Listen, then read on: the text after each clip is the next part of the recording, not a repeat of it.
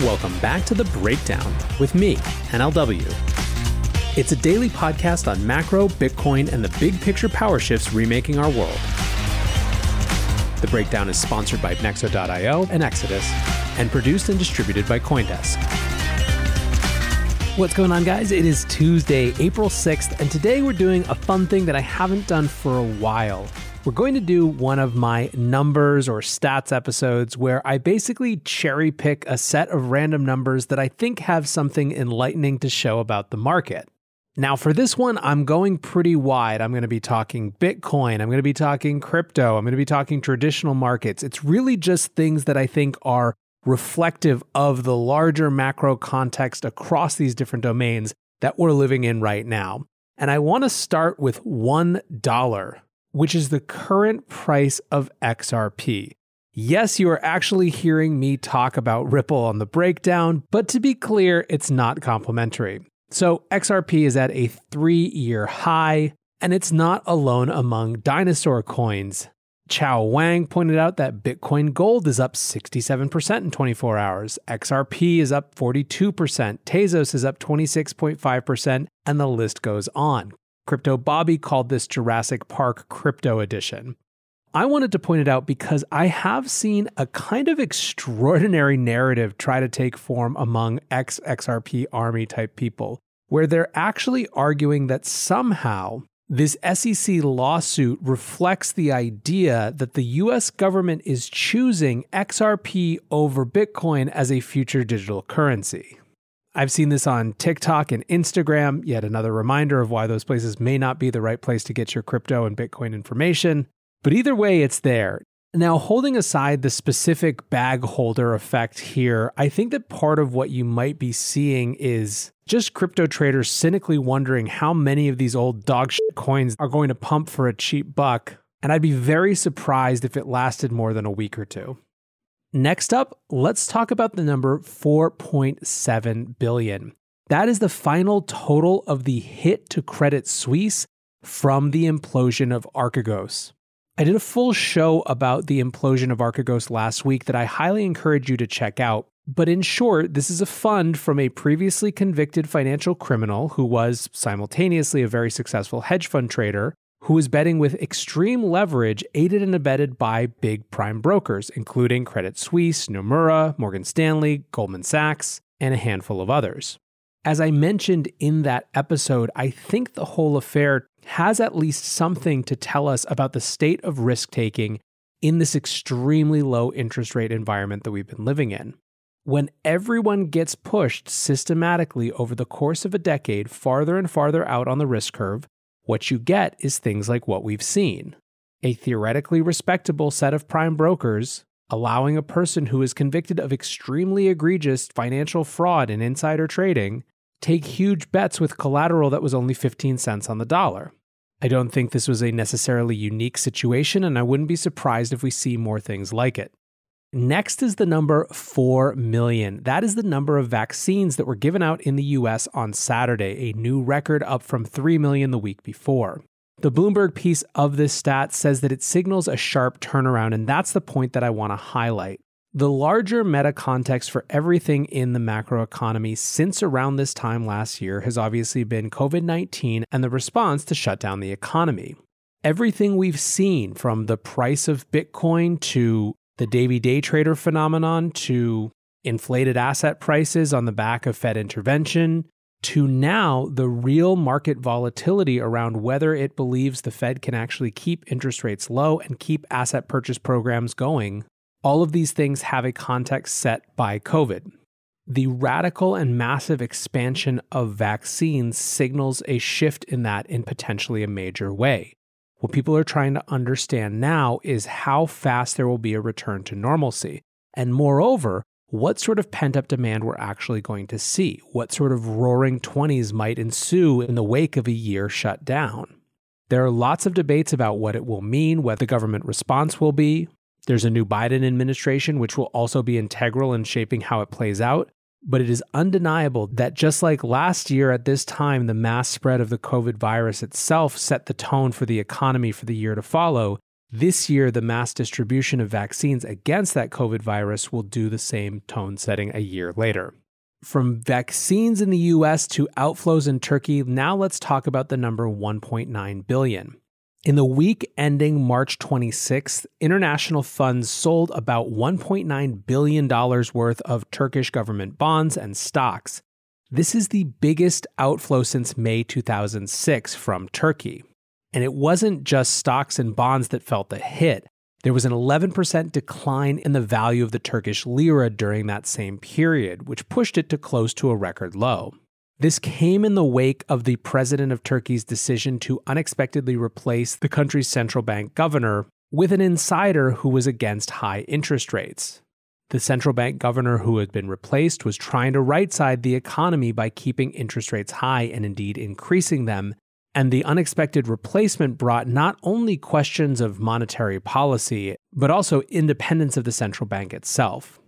I wanted to mention this story because I think it's important that we keep our eye on these international currency situations. We have a tendency to view everything, at least in the US, through the US lens. When we discuss currency failures and currency successes, it's largely through the example of the dollar, but the dollar has exorbitant privilege. The dollar is different than other currencies. When we think about something like Bitcoin and why it might be valuable to people around the world, we have to consider their local monetary context. In Turkey, that local monetary context in March was a president who intervened in the central bank for the third time in a handful of years, and a rapid 10% decline in the purchasing power of regular people's money. Looking for the best way to unlock your crypto's liquidity? Nexo.io is exactly what you need. Borrow against your digital assets at just 5.9% APR. Earn passive income with yields of up to 12%. And swap between more than 75 market pairs with the instant Nexo exchange. Try the Nexo wallet app to get the whole 360 degrees of crypto banking. Get started at Nexo.io. Hey guys, I'm excited to share that this week we have a special product launch sponsor. Exodus is simplifying how we interact with crypto applications so that we can all reap the benefits of decentralized finance and take ownership of our financial future. With the Exodus digital wallet, there's no need to download separate apps or visit multiple websites. Through beautifully designed desktop and mobile applications, Exodus users can secure, manage, and exchange their cryptocurrency in one easy-to-use wallet. With Exodus's non-custodial nature, nothing stands between you and your assets. Take control of your crypto and download Exodus today. Visit the App Store or Google Play to download, or visit exodus.com for more information.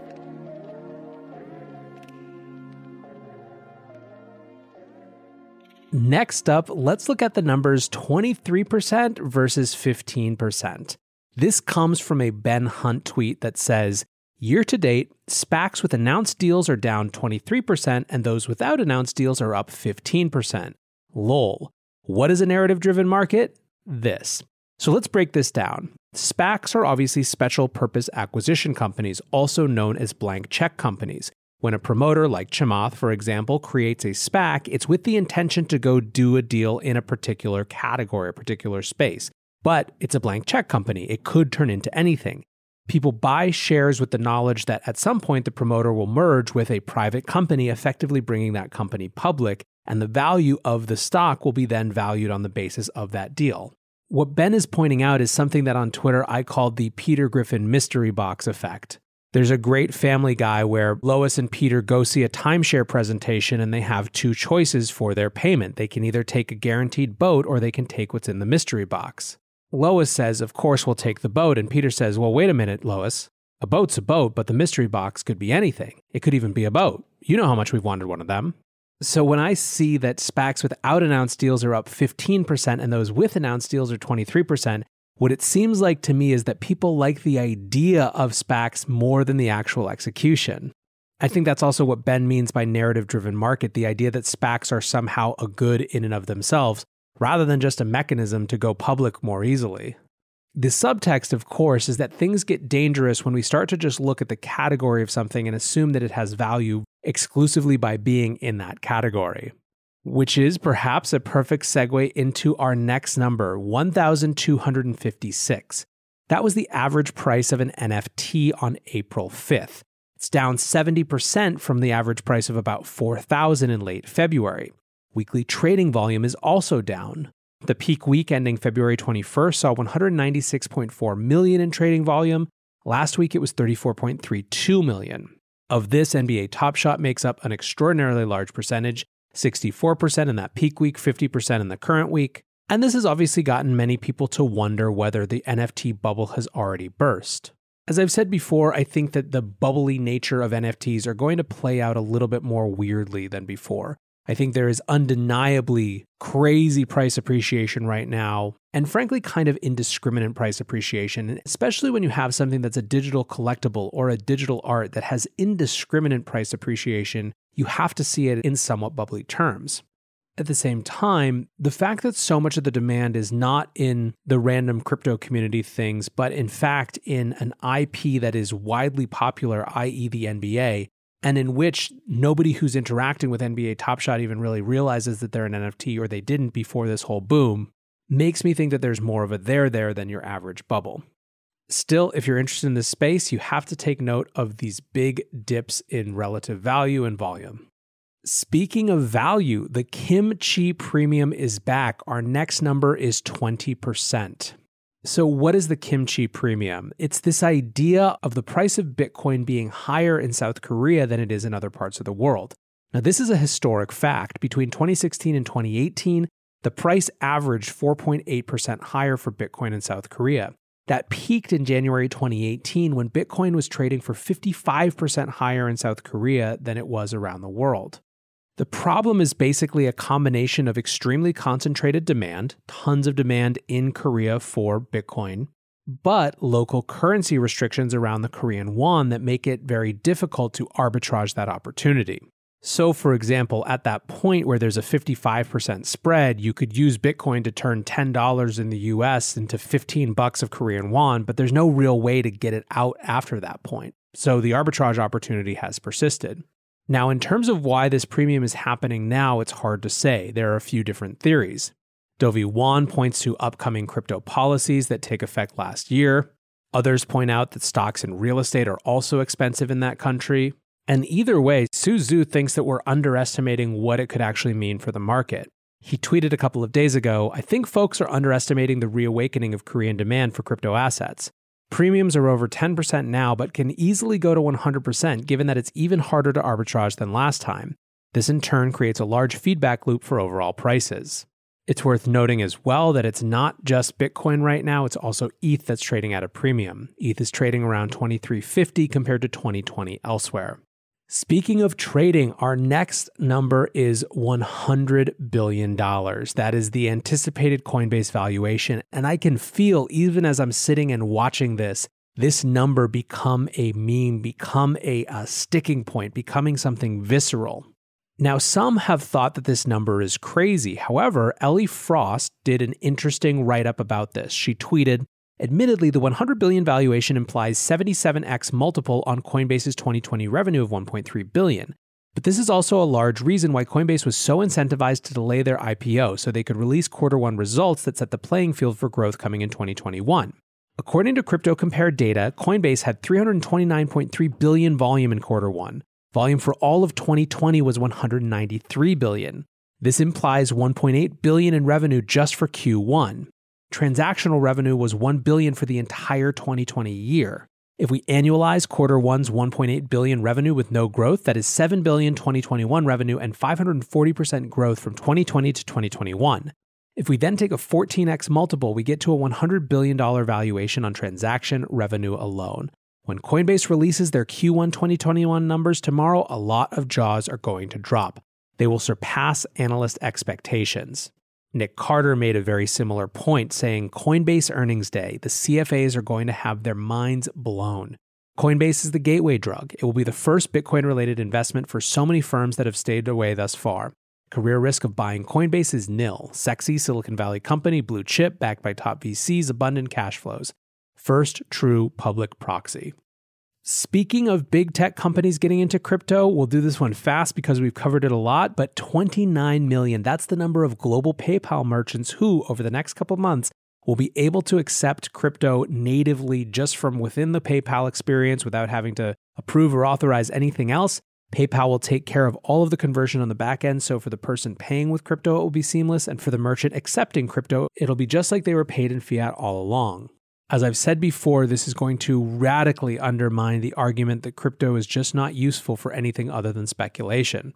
But then again, maybe who needs PayPal? Jeremy Allaire from Circle tweeted that USDC transaction volume in the last year has hit 500 billion. That's 50% of total payment volume for PayPal. A huge, huge number. I think it reflects the growth in stablecoins and shows how much demand there is for a truly digitally native money.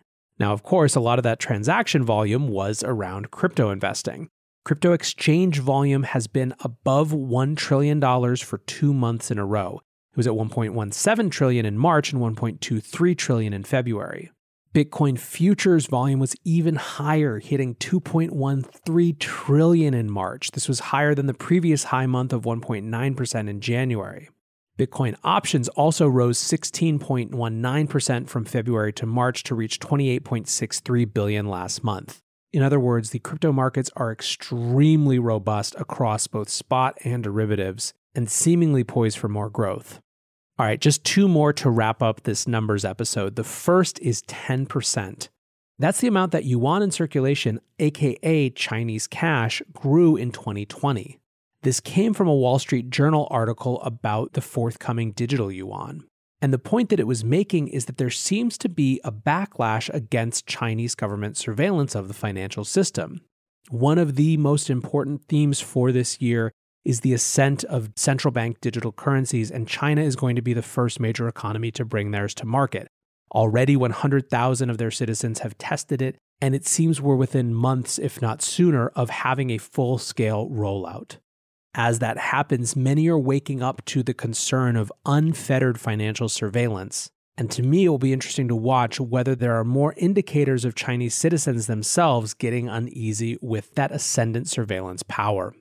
Finally, just to end on a fun one, this is from the Documenting Bitcoin account, a great account that's only a few months old that has community submissions, and that number is 10,000. They pointed out that in 2010, the cost of a large pizza was about 10,000 Bitcoin. In 2021, the cost of a large pizza is around 10,000 sats.